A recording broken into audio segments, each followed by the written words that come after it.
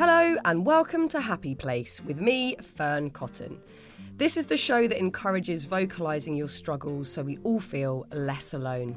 Today, I'm hanging out with Adam Lambert. A lot of times we mistake, how we're feeling or our symptoms, and we just make it circumstantial, like, oh, I'm just stressed because of this. But if you start really looking at a pattern, if it's something that happens to you a lot, maybe you're somebody that has anxiety to deal with, and maybe you should consider getting some extra help with that. I had my fair share of different anxiety triggers over the years, but I didn't know to call it that.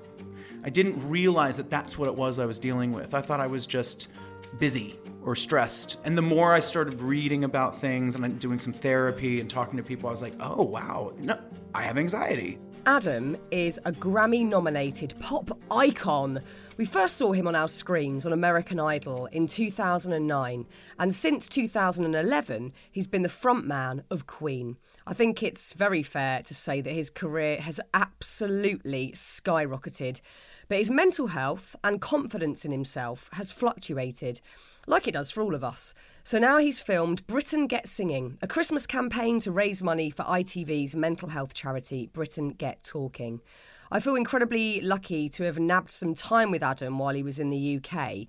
We met at a very cool office space in King's Cross in London, and he talked, really for the first time publicly, about some of the challenges he's had with his mental health over the years. And I was so grateful that he was willing to open up, because I really do think that what he says in this conversation will resonate with so many people. When you're ready to pop the question, the last thing you want to do is second-guess the ring. At BlueNile.com, you can design a one-of-a-kind ring with the ease and convenience of shopping online. Choose your diamond and setting. When you find the one, you'll get it delivered right to your door. Go to BlueNile.com and use promo code LISTEN to get $50 off your purchase of $500 or more. That's code LISTEN at BlueNile.com for $50 off your purchase. BlueNile.com, code LISTEN. Okay, here it is. This is the show.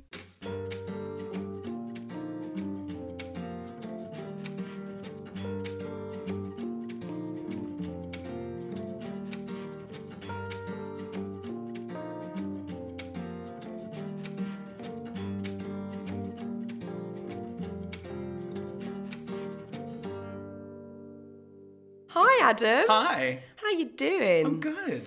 It's that mad run-up to Christmas where everything is bananas. Yes. How's that going for you? Good for me. Yeah? I'm a little jet lagged from coming over here from the States. I always get it takes me a long time to adjust. Jet lag's horrible. It is horrible, but I feel really good. I'm in the process of releasing a new project and doing performances over here, so it feels very productive. It feels creative. And you're back to the States for Christmas? Yes. Yeah. What's a Lambert Christmas like then? Lambert Christmas, I think I will be celebrating at home at my house. I think I'll go visit my family in Southern, I have my mom in Orange County with her husband, and then my dad with his wife in San Diego.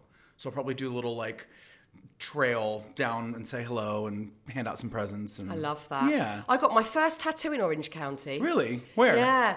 In this random, tattoo shack is the only way I can describe it. By a man called clean. Jesse. I remember it so well. I was about 17. It was completely illegal. And I'd gone out there because I've got a lot of cousins who grew up, they're from Orange County. So I, at 17, this is going off on a tangent. It's got nothing to do with you at all. I'm so sorry about this. But I went there to see my family and I said to my cousin, I'm getting my first tattoo. Let's just do it. So this guy, Jesse, tattoo, it's really shit. What is it? I'll show you in a minute. It's kind of on my arse, but I will show you in a minute. What is it of? It's kind of like a fern leaf, but badly drawn, because I did it there and then. Got it. With a pen, and he just verbatim copied it. Okay. And did he do freehand, or did he do a transfer? He did a transfer, but he might as well have done freehand because it's so bad. And then I got back, and my auntie went mental, because she was like, your mum is going to kill me. You've come out to stay with your American family, and I'm sending you back. With a tattoo on your... Tattoo on your ass. And that was my memory of Orange County. I've been back since, and it's gorgeous. Yeah, I mean, Orange County's big, so it depends on where, too. There's so many different areas of it. It was on that little quaint high street where you've got the seas nearby. I can't think of the name of any of this. Was it on the coast? Yeah, on the coast, yeah. Yeah, there's so many little towns. My mom's in Newport, and my brother and his wife and his kids as well. So my cousins were in Laguna. Yeah, that's so pretty there. So Laguna pretty. Beach is so pretty. Oh my Yeah. God. I couldn't believe it. I'd never been to the States, so I literally flew in. That's a good first impression. The best. Yeah. And I just felt like I was in a film the whole time. Yeah. 'Cause The I was- OC, that TV show. I was in the OC. Yeah, the OC, yeah. Oh, it's just remarkable. Oh, so that's going to be gorgeous. Yeah, that'll be nice. Oh, so Yeah. lovely. And obviously it's been incredibly, well, it's always busy for you, just trying to keep up with what you're doing, which me and my whole family do because we're massive fans of yours. Oh, thank you. My son today was like, please, can you bunk me off school? Can I come? I'm so sorry you can't. So He's sweet. deeply jealous. Aw. But you've been so busy, and you've got this ITV show that's out at Christmas Yep. called Britain Get Singing. Yes. So tell us a little bit about that. Well, I first of all, it was so fun to film. Basically, Britain Get Talking, the campaign about mental health, they put this show on. They have teams from various shows on ITV that form choirs for the night. And they do a musical number together. Wow. Yeah, and it's holiday themed, and some of it's quite silly and a laugh. Some of it's a little more dramatic and emotional. It runs the range. I mean, we have Love Island doing a song together. Are they good? I was entertained. Great. Yeah, I mean, it was. We can we understand we were giggling. text Yeah. of that Yes, code. Yes.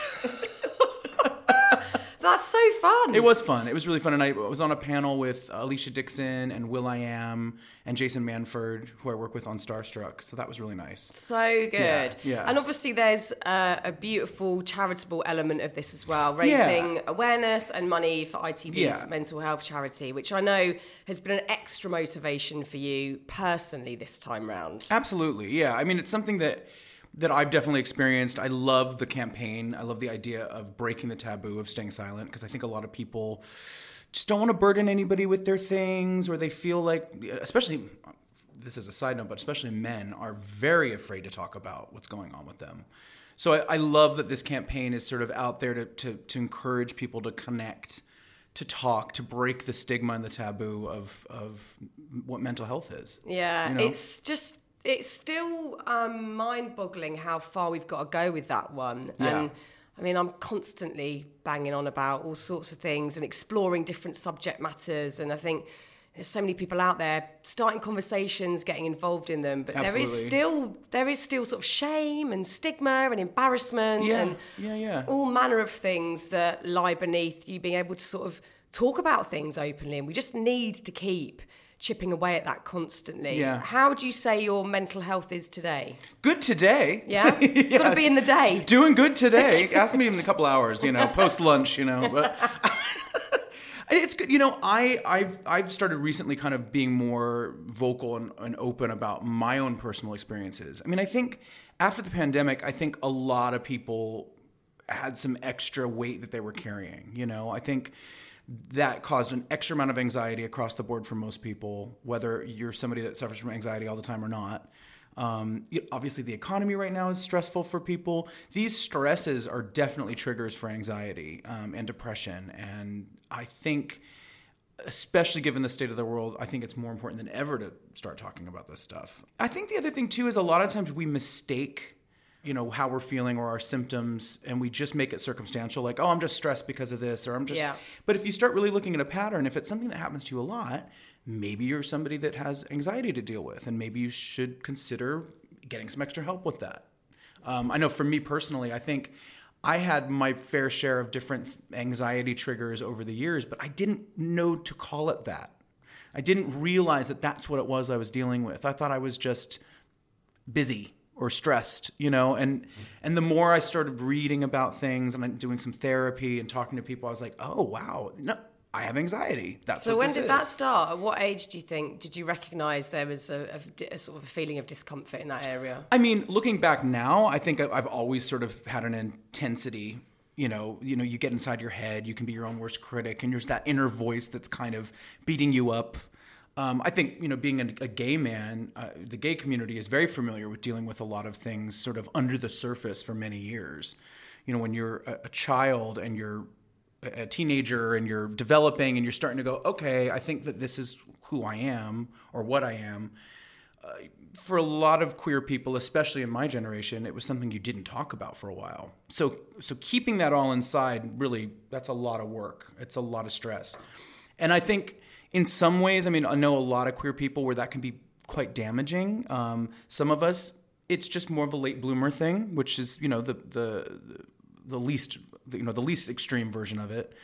And no matter which end of the extreme you're on, it's kind of like you have to take that into account into your adult life. You have to face it and sort of make sure you're acknowledging that you went through that. And it's a sort of type of trauma, you know? Yeah. Even if it's a soft trauma or sort of an indirect trauma, it's not the typical trajectory for exploring your identity and your sexuality. So I think a lot of queer people end up having these sort of domino effects in their lives, and they don't realize why. And it's like, well, you got to go back and realize, like, you kept who you were a secret for years. Yeah. You were trying to pretend, putting on a mask to blend in, or to be, you know, for your parents or your family to love you, or your friends or your school to accept you. And there's a lot of weight that comes with that.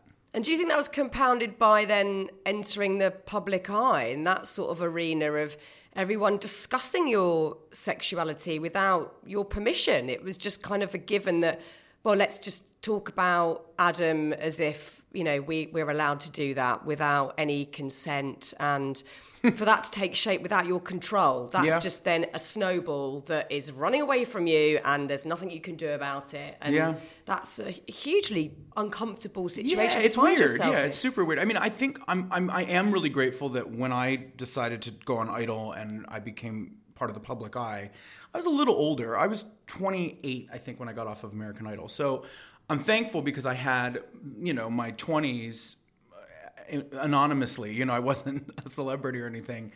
I had that time to explore and decide who I was, and I had made a lot of peace with some of those demons that I had as a teenager, or some of that discomfort. I was actually in a really good place when I entered that show, like kind of emotionally, spiritually. I had kind of figured out a way to recognize that fear was something that had been holding me back, and that I needed to put it over here. And I was in a really good space creatively and personally. And I don't know if I would have had the experience on the show at that time had I not been in that frame of mind. Right. Because I don't think I was ready earlier than that. Well, I don't think anyone can cope with that very well. Yeah. Knowing what those shows are like, and I've worked on them back in the day, the velocity and the pressure and the hours that you're working and on screen, and all of a sudden you're incredibly famous. That's an insane thing to cope with. It's being dropped into the deep end really quickly. Yeah. You know, I think that idea of people, you know, and social media was sort of bubbling up at the time. Twitter was just starting. But, you know, you definitely had like YouTube, and you had people in the comment sections on blogs and such. And, you know, of course, as a performer, you want the audience to like you. That's sort of part of what we do. And so it's very difficult to resist reading all that stuff. Yep. And so I remember sort of midway through the competition, I was starting to look at what people were saying, and it was incredibly, it would throw you. Yep. You know, you could get caught up in one comment. And this is stuff we all talk about. You know, everyone knows this has been on people's lips now for the last decade, talking about bullying, and I think it was my first time, you know, sort of confronting it and having to sort of figure out how to let it roll off my back, because it is not easy. And can you do that? Because I definitely can't. I've gotten a lot better at it. I mean, of course, I still find, you know, if I read something and it can catch me off guard, I try not to read too much, to be honest, because it's just, you can't please everybody, and I think the sooner you realize that, the sort of easier you are on yourself. How do you think that's... I mean, I was talking to my husband about this weekend, because I was sort of questioning some of my own behaviour and my own anxiety around certain situations, and knowing that a lot of it is rooted in that kind of new social media world of people commenting on everything, but I take it into my real life more than my work life. And I think sometimes I turn up to something with like very old friends or family, and I'm so worried about them judging me. And I was sort of questioning that. Why am I so worried if one of my best friends in the world that's known me since I was 5, I'm actually assuming she's judging me. She's not judging me. But I think I'm always second guessing what people are thinking or going to say, or I'm looking for the worst possible outcome because I've seen it in print. And at the age of 41, I'm still going, why am I still troubled by this? Why is that still a block for me? It's really Well, don't you think tricky. some of it, I mean, what you do, you're a public figure. So much of it's your career of having to connect with a public or an audience. So I think that amplifies it for sure. I mean, I can relate to that. I think, the people-pleasing thing that gets talked about, how to not be a people-pleaser. I've read a book. I've definitely read one of those books. People-pleaser no more. Yeah. But it's built into being an entertainer. Yeah. That is, in theory, in essence, that's what we're doing. We're trying to make people happy or affect some sort of emotional reaction. So. But is there like an Adam that's the performer, then an Adam who's at home with his friends that's slightly different? Because I think I'm still trying to work out how I present myself in these different places. And I would like there just to be one where I just turn up as me. I think I'm closer to that than I've ever been. I think as I get older, I'm more and more comfortable in my own skin, for sure. And I think, especially during the pandemic, I think that, and I think a lot of people relate to this, my perspective shifted a little bit in a good way. I think I became clearer on sort of what my priorities were personally, and how to sort of better balance that in my own mind, And I think it's not easy, and I don't have it all sorted out for sure. But I think I realized, okay, things like my career, things that I've been putting a lot of focus into for a really long time, that's still incredibly important to me.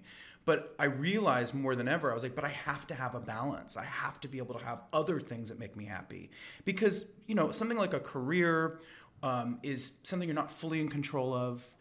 Things can happen where you have success and you feel really great, and then maybe something doesn't work out. And if you're not careful, if you're putting too much of your own identity and worth in your career, and you can't really control it, when those mishaps happen, or when things aren't quite exactly what you want, you can't let that tear you apart. No. I mean, that's just not. You've got to figure out a way to function. Yeah, I think for all of us, like, looking how much you're putting your happiness in an outcome is hugely beneficial, because we've got to just find that, in a cliche way, like, get that happiness that's just there, or cultivate it through just gratitude or whatever, rather than it being, if this goes well, then I can feel okay. Yeah. You're always going to end up falling over when that happens.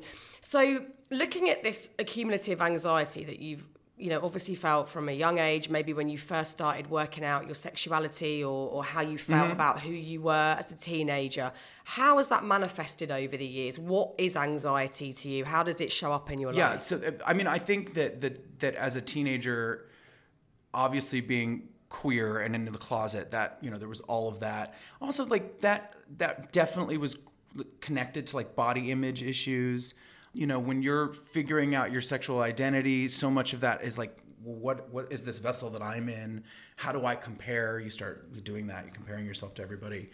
And I think I can definitely say that when I was a kid, like, I was like heftier. I was kind of a husky kid. And I think that sort of did a number on me, because I saw all these people running around school that were like fit and had high metabolisms. And I was like, because you compare. That's what we do. We all do it. And I think that body shame stuff stuck with me for a little while into my 20s. And I remember being about 23, 24, and I kind of slimmed down a bit.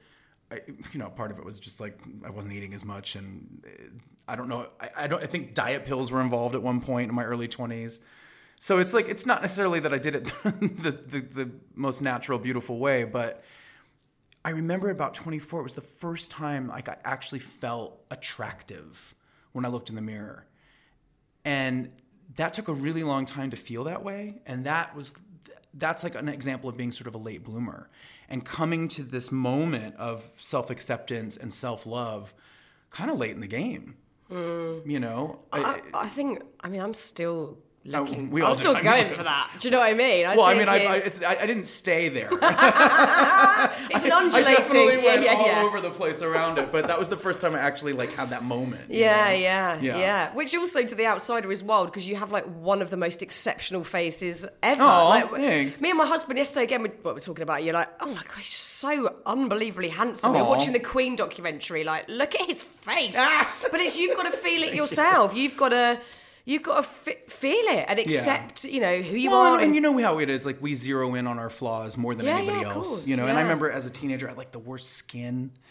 My skin was so bad that every time I couldn't look in the mirror. I was so grossed out by the way I looked. And I think that's kind of what led me into like playing dress up and makeup and hair, is that it was a way that I could feel like handsome and beautiful. It was a way I could like control how I felt when I looked in the mirror and how I hoped other people would look at me. Yeah. So it's interesting because it's like, it's also a form of expression and freedom and liberation and all that. And that is a big part of it too. But it was also just like a way for me to feel good. And then also, so when you step into that public forum and you're on American Idol, but then afterwards releasing your own music and you've got huge stadiums filled with people, and you've got that validation of other people going, yeah, we like you, we see you. How did that affect you? Did that lessen the anxiety, make it worse? I think, looking back on it, I think it amplified it for me because the pressure mounts, and it's, when you're living a regular life and you're not, you don't factor in being a public figure, you have your own set of stresses and anxieties 100%. Now, obviously, becoming a celebrity or having some success, there are a lot of perks that come with that, no doubt. There were things that I didn't have to worry about all of a sudden, like I was making a little more money than I used to make when I was a starving artist, in my 20s. So financially, maybe I wasn't as stressed out. But it's like a trade-off, is that there is a sacrifice, I think, in the business where, okay, I have this, I have success, that's awesome. But all of a sudden, there's this whole other set of anxieties that come up. The expectation that the public starts to have about you, that puts a lot on your plate.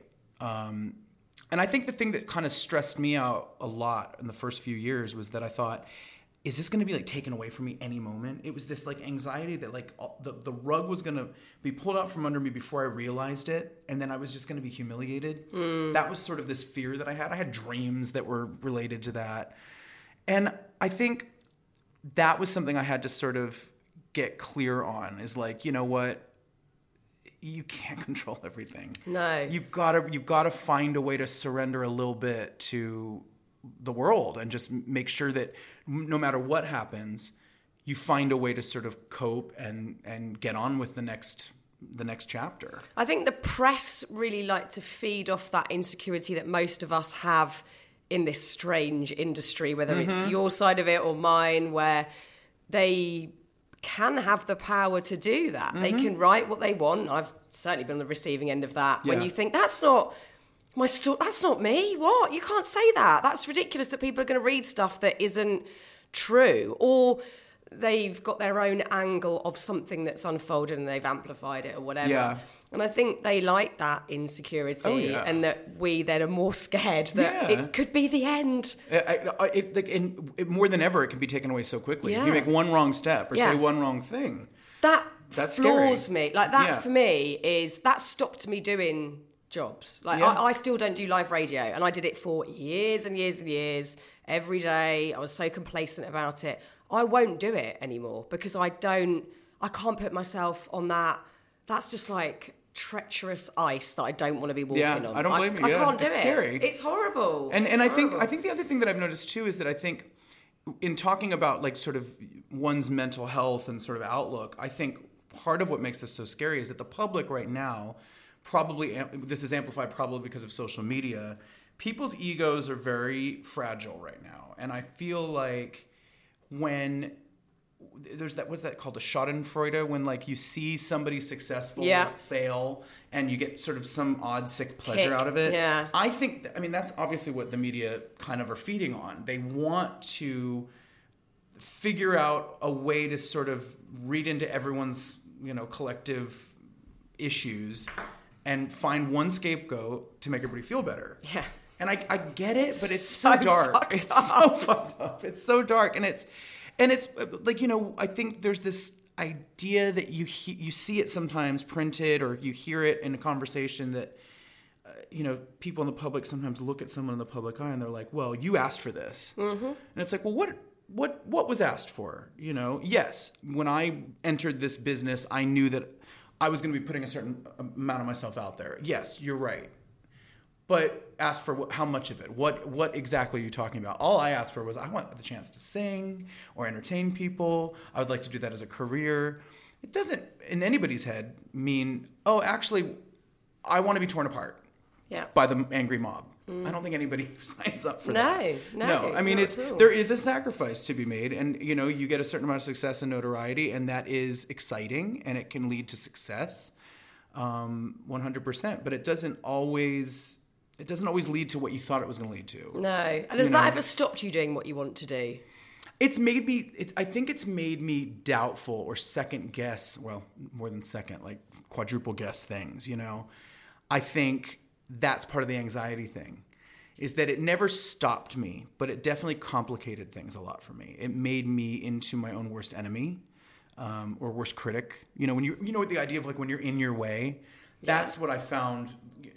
This is probably about like 3 or 4 years into my career. I was just very much like in my own way, not sure what it was that I wanted to make or who I wanted to be exactly in the industry, because I just couldn't get a handle on me. I think I was looking outside so much for all this approval and validation and like, do you like me? Is this good? Am I cool? And the music industry is notorious for that. I mean, music industry is kind of heartless that way. That it's very fickle. Like 1 minute you're something hot, next minute you're done. So I think that was always part of that fear of like the rug being pulled out from under me, and I think it kind of came to a head for me at about. I had been dealing with stress and stuff like that. And I started noticing when I was on tour, on stage, and I'd be like, okay, this is my safe space. Like, the stage is what I know. A microphone in my hand, I'm going to sing. This is me. This is what I know the best. And I started getting really in my head during performances and sort of being really hard on myself. But what was happening was, instead of actually being that clear, like I was projecting that anxiety or that intensity, that fear, onto an inanimate object, which was the sound mix. Right. So that was my way of displacing. I mean, this is all like therapy talk, but I was displacing actually looking in the mirror at myself. Yeah. And putting it on something that I could blame and control, and put it on something that was outside of me. I get it. It was really, and I didn't realize it for years. It was very, but it's kind of textbook. Like I found now in doing some therapy and stuff that this is common in many cases for people that aren't entertainers too. You find something outside of you because you don't want to deal with looking in the mirror. And that's self-protective. We all do things like that. Yeah, mine is sleep. Like I just go, I can't sleep, and it's because I can't sleep, and everything is around sleep, but it's completely unrelated to my actual issues. I'm obsessed. Yeah. And it ruins so many bits of my life because it's become this, like my nemesis, this thing. It's so, like you say, it's textbook, that it's an unrelated object or a thing or an issue that you plow everything into. Yeah. So how was that?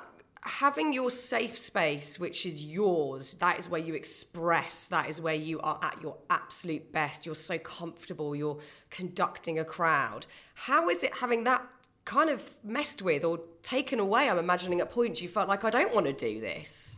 Yeah, I mean, that's what I started feeling like. I started feeling like this isn't fun. I'm not enjoying this because I'm completely stressed out about the technical side of it, and it's pulling me out of the moment, and I'm not having fun. And that to me is like so much of the magic of performing, is this like feeling that you get where it's very liberating, and you can feel sort of out of body or sort of so connected to the audience that I don't know, there's a certain amount of magic that happens in that moment, and this was like getting in the way of that connection to myself, to the spirit of music, to the audience. It was like right in the way. And also this is, sound, amplification, microphones, this is all part of the job. So that's not really something that I could skip in the process. It's part of it. Which is probably why you chose it subconsciously. Probably a challenge. So, you can never win. But what I realized, I started recognizing this. I started talking to somebody, and then I went on medication for anxiety. I thought, because I've done a lot of research on it and read about it, talked to some friends who were on it, and I was like, I wonder if that would help me. And so I took a my doctor prescribed a SSRI, which is Lexapro, is the one that I was on. And this is maybe 7 years ago, maybe. And when you first go on it, you're like really tired and you feel really weird and it's a strange adjustment. And then once I leveled out, I realized, first of all, I was in such a good mood all the time. I was like really relaxed. And when I started going on stage, this loop in my head, like it was much quieter. Wow. I wasn't freaking out about how I sounded or the mix of the ears or the all these external things that were, not the point of what I was supposed to be doing on stage, quieted way down. And it's like I had to feel that adjustment, that shift in order to really recognize what it was that was going on. And I realized, I'm like, yeah, this was a form of anxiety that I was unwilling to call anxiety for so many years. But clearly with an anxiety medication, I'm feeling much freer from that right now. I'm feeling way more comfortable and relaxed. I'm getting to enjoy it again. It's fun. And it was a big wake-up call for me. It made me realize it. And I definitely think with medication, it's like some people stay on it forever, and that works for them. Sometimes it's like a period of time. So I stayed on that medication for about 8 months and then weaned off of it. I was like, okay, that was good. I needed that to like recalibrate. Yeah. And it taught me a lot. And at that point I thought, okay, with my doctor's help, I was like, you know what, let's try and see now, being off the medication, if I can take what I just learned kind of through sense memory and realize it and deal with it. And it did help a lot because it made it very clear what it was. Giving it a name. Yeah. And going, okay, that's the thing, and I can't pretend it's not there anymore. Right. And I know what it feels like now. I can isolate the feeling in my head. So that was good. And that helped me a lot. So that 8 months of being slightly medicated, it wasn't even that much, but it was good. It really helped me kind of separate the irrational anxiety from reality. Yeah, I did the same I was on antidepressants for about 6 months. I did it to sort of get my head above the clouds and then go, okay, I can see now. Because you can't see when you're in it. It's really hard to be objective. Yeah, exactly. Yeah. Mom deserves better than a drugstore card. This Mother's Day, surprise her with a truly special personalized card from Moonpig. Add your favorite photos, a heartfelt message, and we'll even mail it for you the same day, all for just $5. From mom to grandma, we have something to celebrate every mom in your life. Every mom deserves a Moonpig card. Get 50% off your first card at Moonpig.com. Moonpig.com. So how have you managed your anxiety more recently? How's that been? Well, and so for a while there, it was, this was really helpful, but it started to kind of creep up again a little bit. It started to, I was still getting kind of hard on myself in situations. It wasn't as bad as it used to be because I understood more now. And I think the other thing about it is I was letting a little more go. I wasn't being as hard on myself. I was like, it's fine. And I think the other thing too is with work, I would go and start to watch things back that I felt in the moment, oh God, that was terrible. It was a mess. I was such a perfectionist. I screwed up this part and this wasn't good, and I was really uncomfortable. And then I would watch back the performance and be like, well, it sounds great. I'm like this with podcasts. Why was I so in my head? Why do we do this to us? I walk don't away know. and go, oh, I didn't ask this. I should have said that. And listen back and go, that's absolutely fine. Yeah. Why do we do this to ourselves? It's not wanting to it's getting addicted to the feeling of negativity, I think. Yeah, it's like a loop. It's a loop. You get stuck in it, and it's like when it's not there, you think, well, then what is it that I'm fighting against? Do you know what I mean? It's like there's something in us that wants to push against something. Yeah, yeah. So I think it was fine for a while, and then things got stressful again, and just life became busier, and the combination of things going on in the personal life and being very busy, very, very busy, jet lag, traveling a lot. All of a sudden, I just hit a wall. I think this was about 5 years ago. It was very strange because it started, this was very TMI, but I had a stomach infection that happened randomly. And your stomach, spiritually, you hold a lot of anxiety and tension in your stomach, right? Most people, it's either your stomach or your neck that go, right? So I was just feeling pretty lousy because of this stomach infection, but I was having to run around and work and all this stuff. And I started getting like really dizzy, like these spells where it would just like, all of a sudden I would feel like I was going to pass out. And it was such a puzzle to try to figure out because I saw a couple different doctors. No one could really pinpoint what was wrong. The stomach infection was gone. I had taken medicine to kill whatever bug that I had. And, you know, I was taking vitamins and this and that and the other thing. And then, you know, I tried to change up my diet really drastically to see if that helped.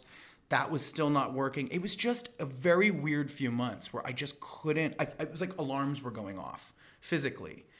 And I was thinking to myself, I'm like, is it something, is this anxiety? Is this like something emotional that I'm going through? And it was weird because there were triggers to add to that, but it was also like a very physical situation. And I just didn't understand it. I didn't understand it at all. And it was scary because these like little spells would come over me out of nowhere for no reason. And I felt like I was going to pass out. I was doing a TV show here in London and I was talking and like, all of a sudden they flashed, there was like a little like video package they were showing and it was of like a cancer patient or something kind of sad. And I just like, almost like fainted. Is this panic attacks? Yeah, essentially. Yeah. I didn't really know what a panic attack was. I had never really had this before. This is the first time this has happened. And so I was just like, what is this? Because every time I had heard about a panic attack or knew people that had gotten them, it was like more of a hyperventilating thing. Yeah. Me was just like, I'm gonna faint. That's my thing. Really? Yeah. Yeah. And exactly the same. Like, well, first of all, my heart would race, so I thought I'm having a heart attack. So I had my heart checked. But the fainting thing, I don't understand. No. And I still don't, because I can still get them, not as frequently, but I can still get that feeling of, oh, I'm going. And I never have fainted, so I know, like, if I look at the data... it's never happened. I've never fainted. Have you fainted then? Yeah, right. But it's usually, like, medical, like, if I get my, like, blood drawn or something, it's more of a... Well, I've come to learn a lot about it, because I'm kind of a geek. If I don't understand something, the more I know, the better I feel. Yes. So I have a bit of like health neuroses, like that's what was going on with all this because it was so confusing and because it was triggered by sort of a medical thing.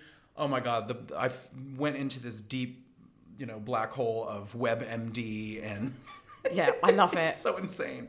And I did learn a lot, but you know, it's hard on the internet because you're getting like sort of alarmist ideas of things and it's not, you know, it's not a doctor, it's a web browser.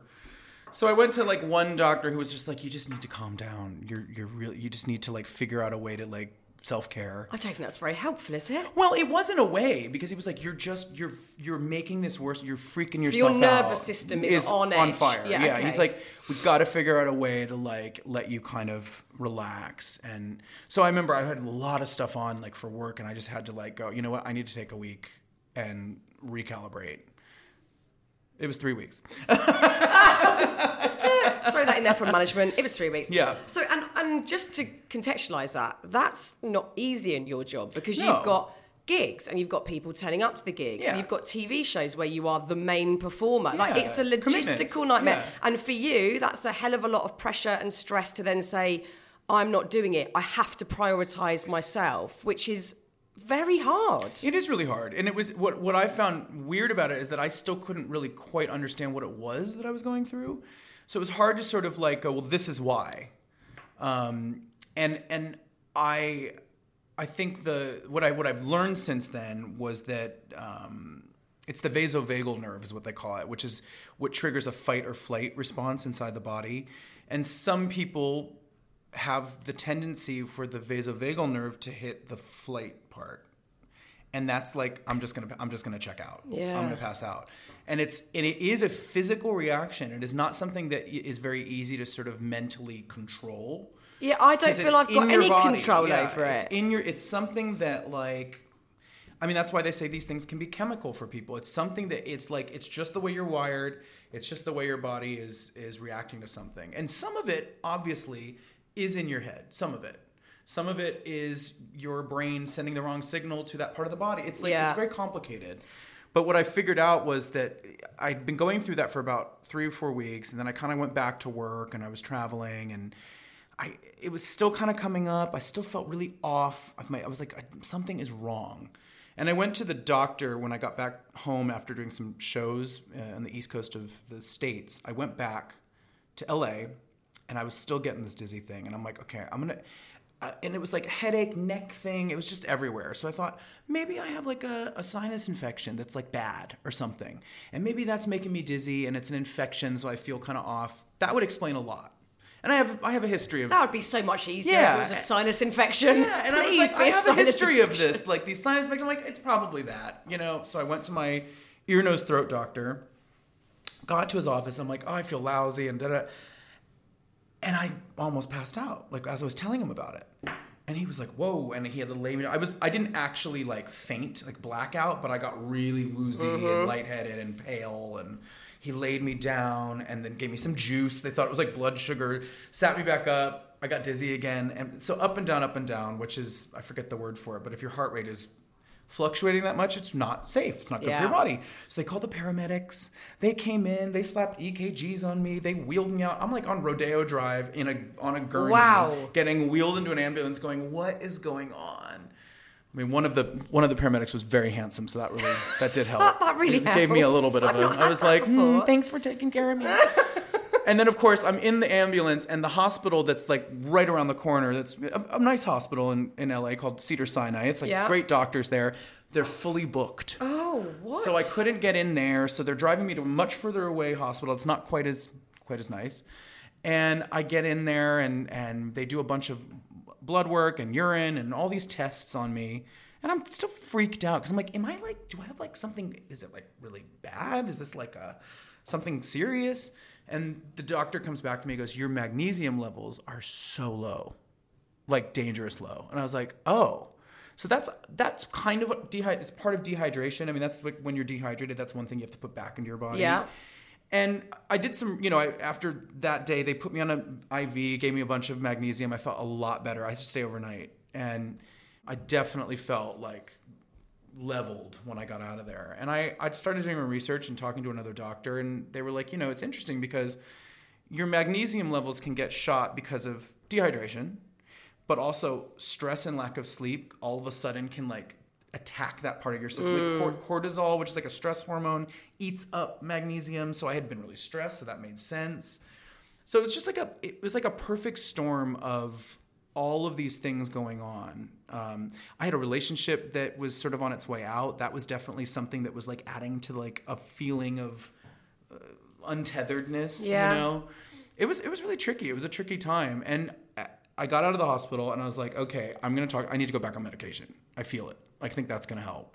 And so I did, and it like within like 3 days, my stomach relaxed. Wow. I mean, it was like almost instant. Overnight. So you've got, obviously there's this sort of physical concoction of maybe lack of sleep and stress and the magnesium, but there's this sort of cognitive bit that's worrying as well. Yes. And you've got an exceptional life with very high pressure, even joining Queen. I mean, that's an insane thing to have done with...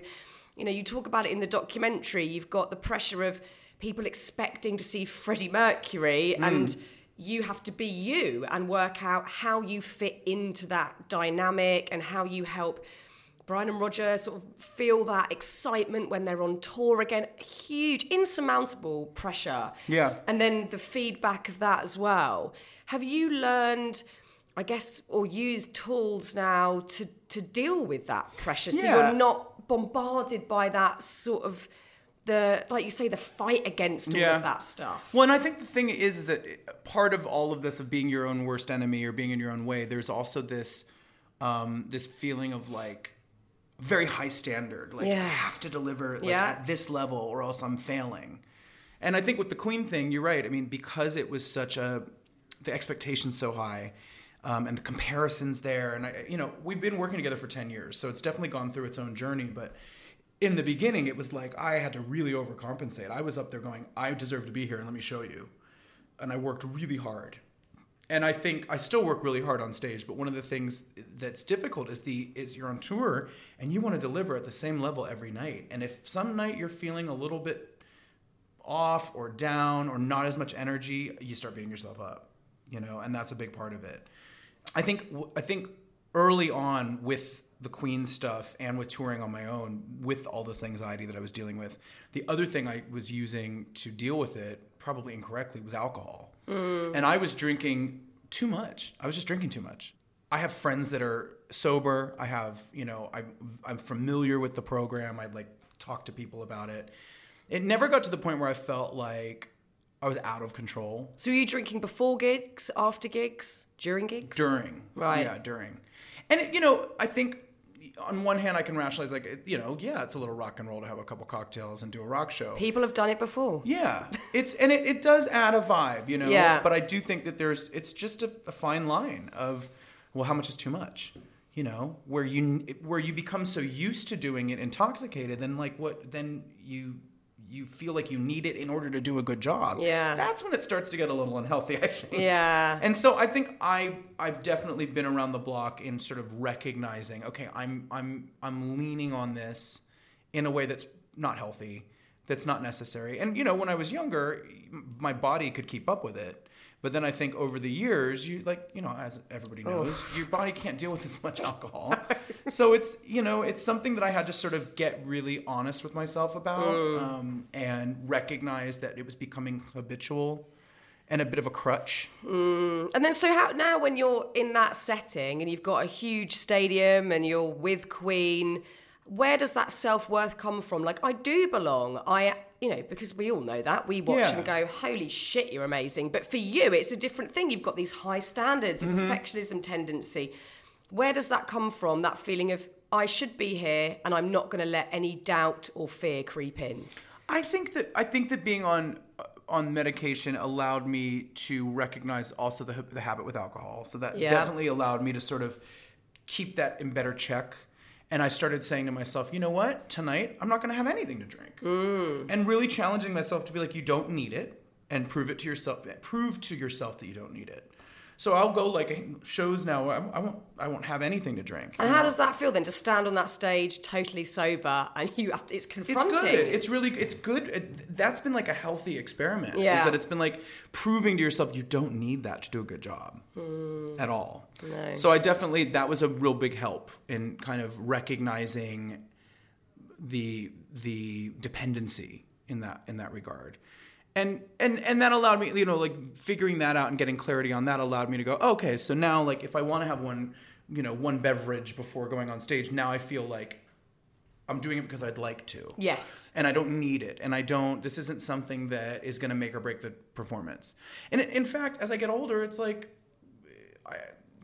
alcohol can end up making you tired. You know what I mean? And so as I've gotten older, I'm maybe it's the other way around. Maybe doing this show, very clear and with water is going to give me the best show. You know what I mean? So what happens now, I don't know if you still deal with this, but if you're on stage and you have that I'm checking out, I'm going to faint feeling, what do you do? I mean, I've had it on live telly, I've had it on live radio, and it is horrific. You just think, this is, on live telly, it's mortifying. If that actually happened and I fainted, I don't know what I would do. And I don't even know, I'm not even using tools. I just keep going until I get to a point where I'm not on air and I'm like, thank God that's over. Yeah. And I tend to not put myself in that scenario anymore because I feel very safe doing something like this, or if I'm writing. But in that setting, I'm not quite there yet where I can go back there. And I'm not in any rush. I can't be bothered right now to push myself. But if you're in a live setting, what do you do? How do you combat that? It hasn't really come up for me in a while. Oh, thank God. I mean, I'm still on medication, so that's probably helpful. Yeah. But, I think I haven't dealt with it, luckily. I haven't had any dizzy spells since that whole thing happened years ago. But it's, it definitely, I'm still aware of my mental health. It's still something that now I'm like, okay, it definitely opened my eyes to what anxiety is and where it might come from.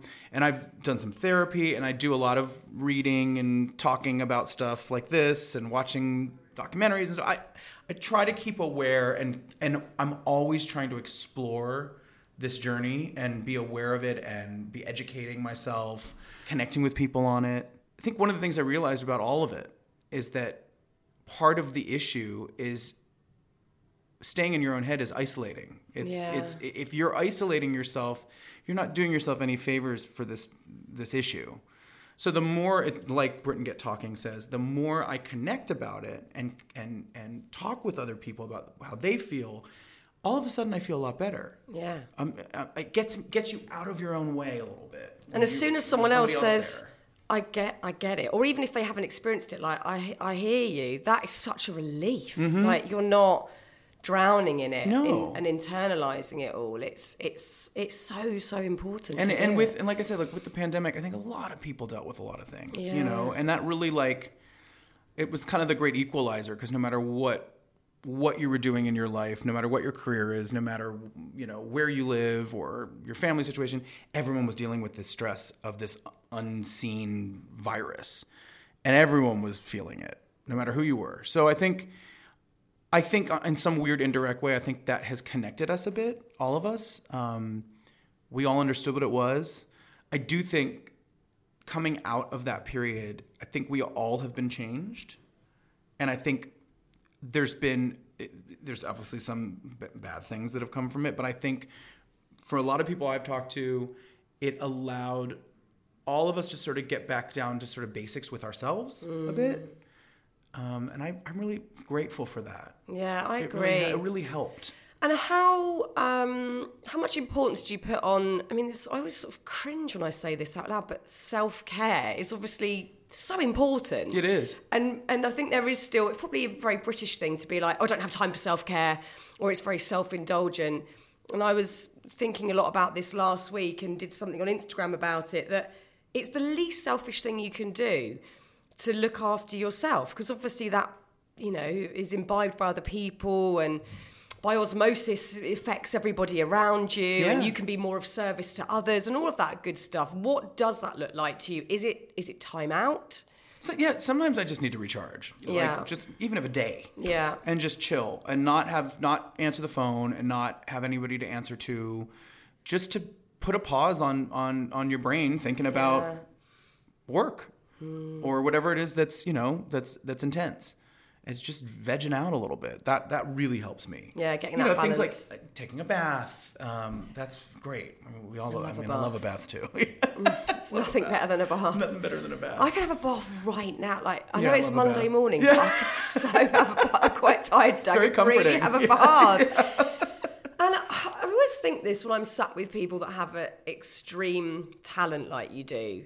When you're on a stage, or even like you've got your new album coming out, when you're belting out a song and you're in it and you're lost and you don't have any of those thoughts of, what are these people thinking? Am I being my best? What does that feel like to have that voice come out of your mouth? It's interesting, because sometimes some performances, the magic is in the out-of-bodiness of it, and sort of where you finish the song and you're kind of like, what just happened? And there's a lot of amazing moments that come out of a performance like that. And I think for many years that's sort of how I functioned, which I think was part of why it was so exciting, but also why it was so stressful, is because I felt a bit out of control. And it was part of it. I was like, just throw yourself at it and see what happens. And it was interesting. I think one of the things that I've realized as I've gotten older is, and especially in the self-medicating that I was doing too much of before, I think one of the things that I find interesting now is it's actually really nice to be in full control of it and not be out of body, and to be calmly driving the quote-unquote car to the end of the song. And there's some peace that comes with that as well. And I think it's an experience thing. It's a confidence thing. It's having been around the block and kind of knowing yourself. I mean, I did a performance the other day on TV, and it was, you know, I wasn't out of body. I wasn't like, I didn't have all this crazy extraneous adrenaline. I was very grounded, and I felt very calm, and I wasn't nervous, and I just did the song, and A plus B equals C. Let me do this. This is the message of the song. This is the note. This is how I want people to feel. And I just felt very calm about it. And that was nice as well. How lovely. But that's maybe it's maturity. I don't know. Yeah, you know? I think so. Yeah. I think that's it's a weird balance, isn't it? Of you want to feel comfortable and relaxed, but still in control. Yeah. And it's something I definitely strive for. And I think, with age, have got to the point where the more you overthink something, it's usually, that feels like a burden. Whereas if you kind of just go with it calmly and confidently, if you can get to that place, that is the best feeling. It's like trusting oneself. Yeah, trusting yourself. And that isn't yourself. easy to find. And it's not perfect for me. I'm not saying all of a sudden I trust everything I do. I'm still a work in progress for sure. I think we all are. But feeling more confident in that idea, in the ability to trust yourself, I think it's nice. And it's something it's something if that's something that you are having an issue with, try to find a way to get in better touch with yourself so that you can trust yourself. I think it's a good feeling. It's a really good feeling. Who was it? There was someone that said to me recently, and I can't think who the hell it was, like a good way to start doing that is to say, I think it might have been Donna, my friend Donna, who's very wise and brilliant. And she was saying, just drink 8 glasses of water a day, or say that you're going to drink a glass of water every hour. And even after a day of that, you'll go, I'm someone that shows up for myself. I'm someone that does what I say I'm going to do. And I trust that if I say I'm going to do it, I do it. Yeah. And something like having a glass of water is quite a good, because it's obviously beneficial anyway, but you go, oh yeah, I did that. I said I was going to. Yeah, and like set easy markers for yourself. That's a good, I like that advice. It is, because I think a lot of us don't know when we're in that place of, oh, I'm not trusting myself, or I'm not showing up for myself. We're really blind to it. And then it's, especially as it's happening. It's absolutely. Hindsight's 20/20. I always say, I always learn the most about myself 2 weeks later. Yeah. Shoot, I wish I had kind of been more present in that moment. But that's part of it too. Of trusting yourself is being present. If you are hyper focused on the past or hyper focused on what's to come, that's what do they say? That's the definition of depression and anxiety.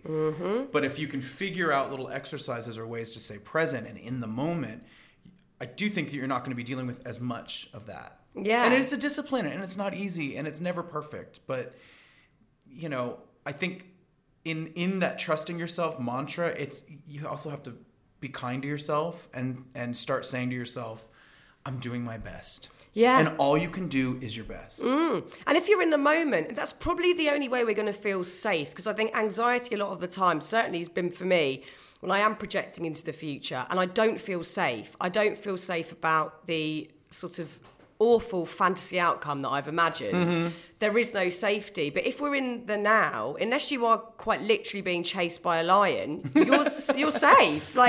Sat here now. Yeah. We're not in any threat or danger. We are safe. But if I think about what I've got to do for the rest of the day, that's where you start it's what they call it, future tripping. Yeah. And it's like, you can get carried away in that. Oh, God, I do still now. I do think that there are people that become addicted to that level of stress and that sort of anticipation. And look, on some levels, some of it can be good. It can be a motivator. It can be a driver, 100%. I'm not saying, unplug and be a lazy slob, I don't think that's the best advice. But I don't know. I think it's really easy to get addicted to the drama of it. Yeah. And that's what you got to be careful of, because that can sustain itself for a while and then you'll hit a wall.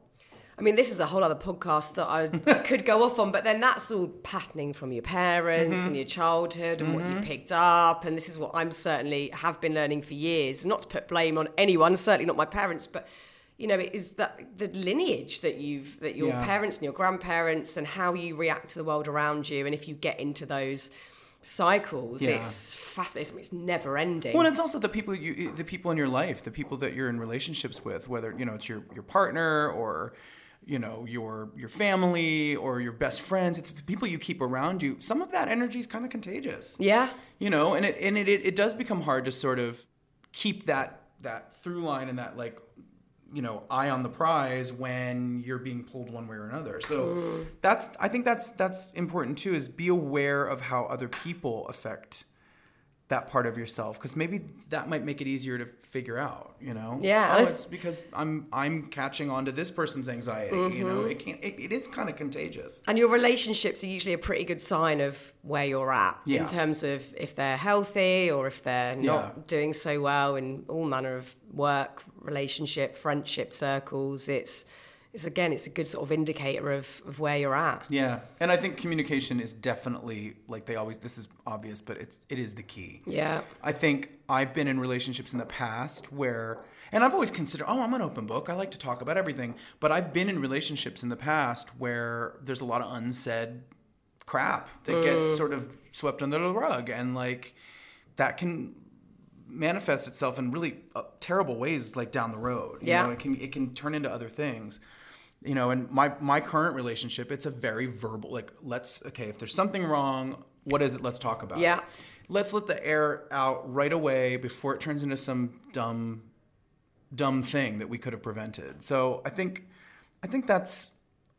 it's just like Britain Gets Talking. It's the same thing. Like, make sure you speak about stuff. Yeah. It really helps. It like takes the steam out. It can diffuse something before it becomes a problem. Talk. Make sure you talk to the people you love. I mean, there's no doubt that even, you know, what you've said today and what you've very generously shared today will connect with so many people and, without a doubt, and alleviate people and bring relief and respite and all that good stuff. So thank you so much for talking today. And just have a really good rest at Christmas and a really lovely time. Have good baths this month. Oh, I will. I don't have enough baths. I really don't. That's my favorite self-care. It's about, although I've been doing the thing where I get my iPad and then I watch like a show while I'm in the bath, and I'm like, is this self-care? I think it's self-care. Is it still self-care? Yeah. As long as the show's not too stressful. If you say it's self-care, it's self-care. Self-care. Yeah, I get you're right. Oh, Adam! I cannot tell you how much Adam lit up the room that we were in. He has just got the most radiant smile and is utterly charismatic. Adam, thank you so much. I so appreciate you being willing to talk about some of the more difficult stuff that you've been through. Adam's single, Ordinary World, is out now, and you can pre-order his album, High Drama, as well. Keep an eye out for Britain Gets Singing, that incredible 90-minute extravaganza on ITV over the festive period too.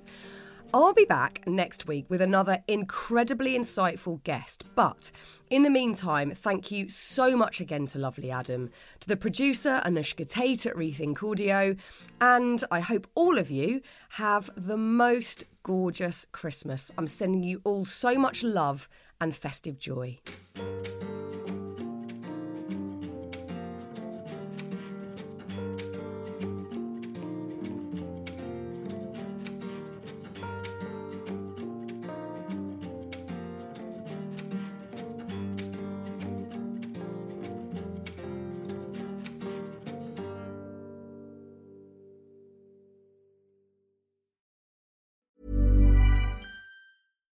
Mom deserves better than a drugstore card. This Mother's Day, surprise her with a truly special personalized card from Moonpig. Add your favorite photos, a heartfelt message, and we'll even mail it for you the same day, all for just $5. From mom to grandma, we have something to celebrate every mom in your life. Every mom deserves a Moonpig card. Get 50% off your first card at Moonpig.com. Moonpig.com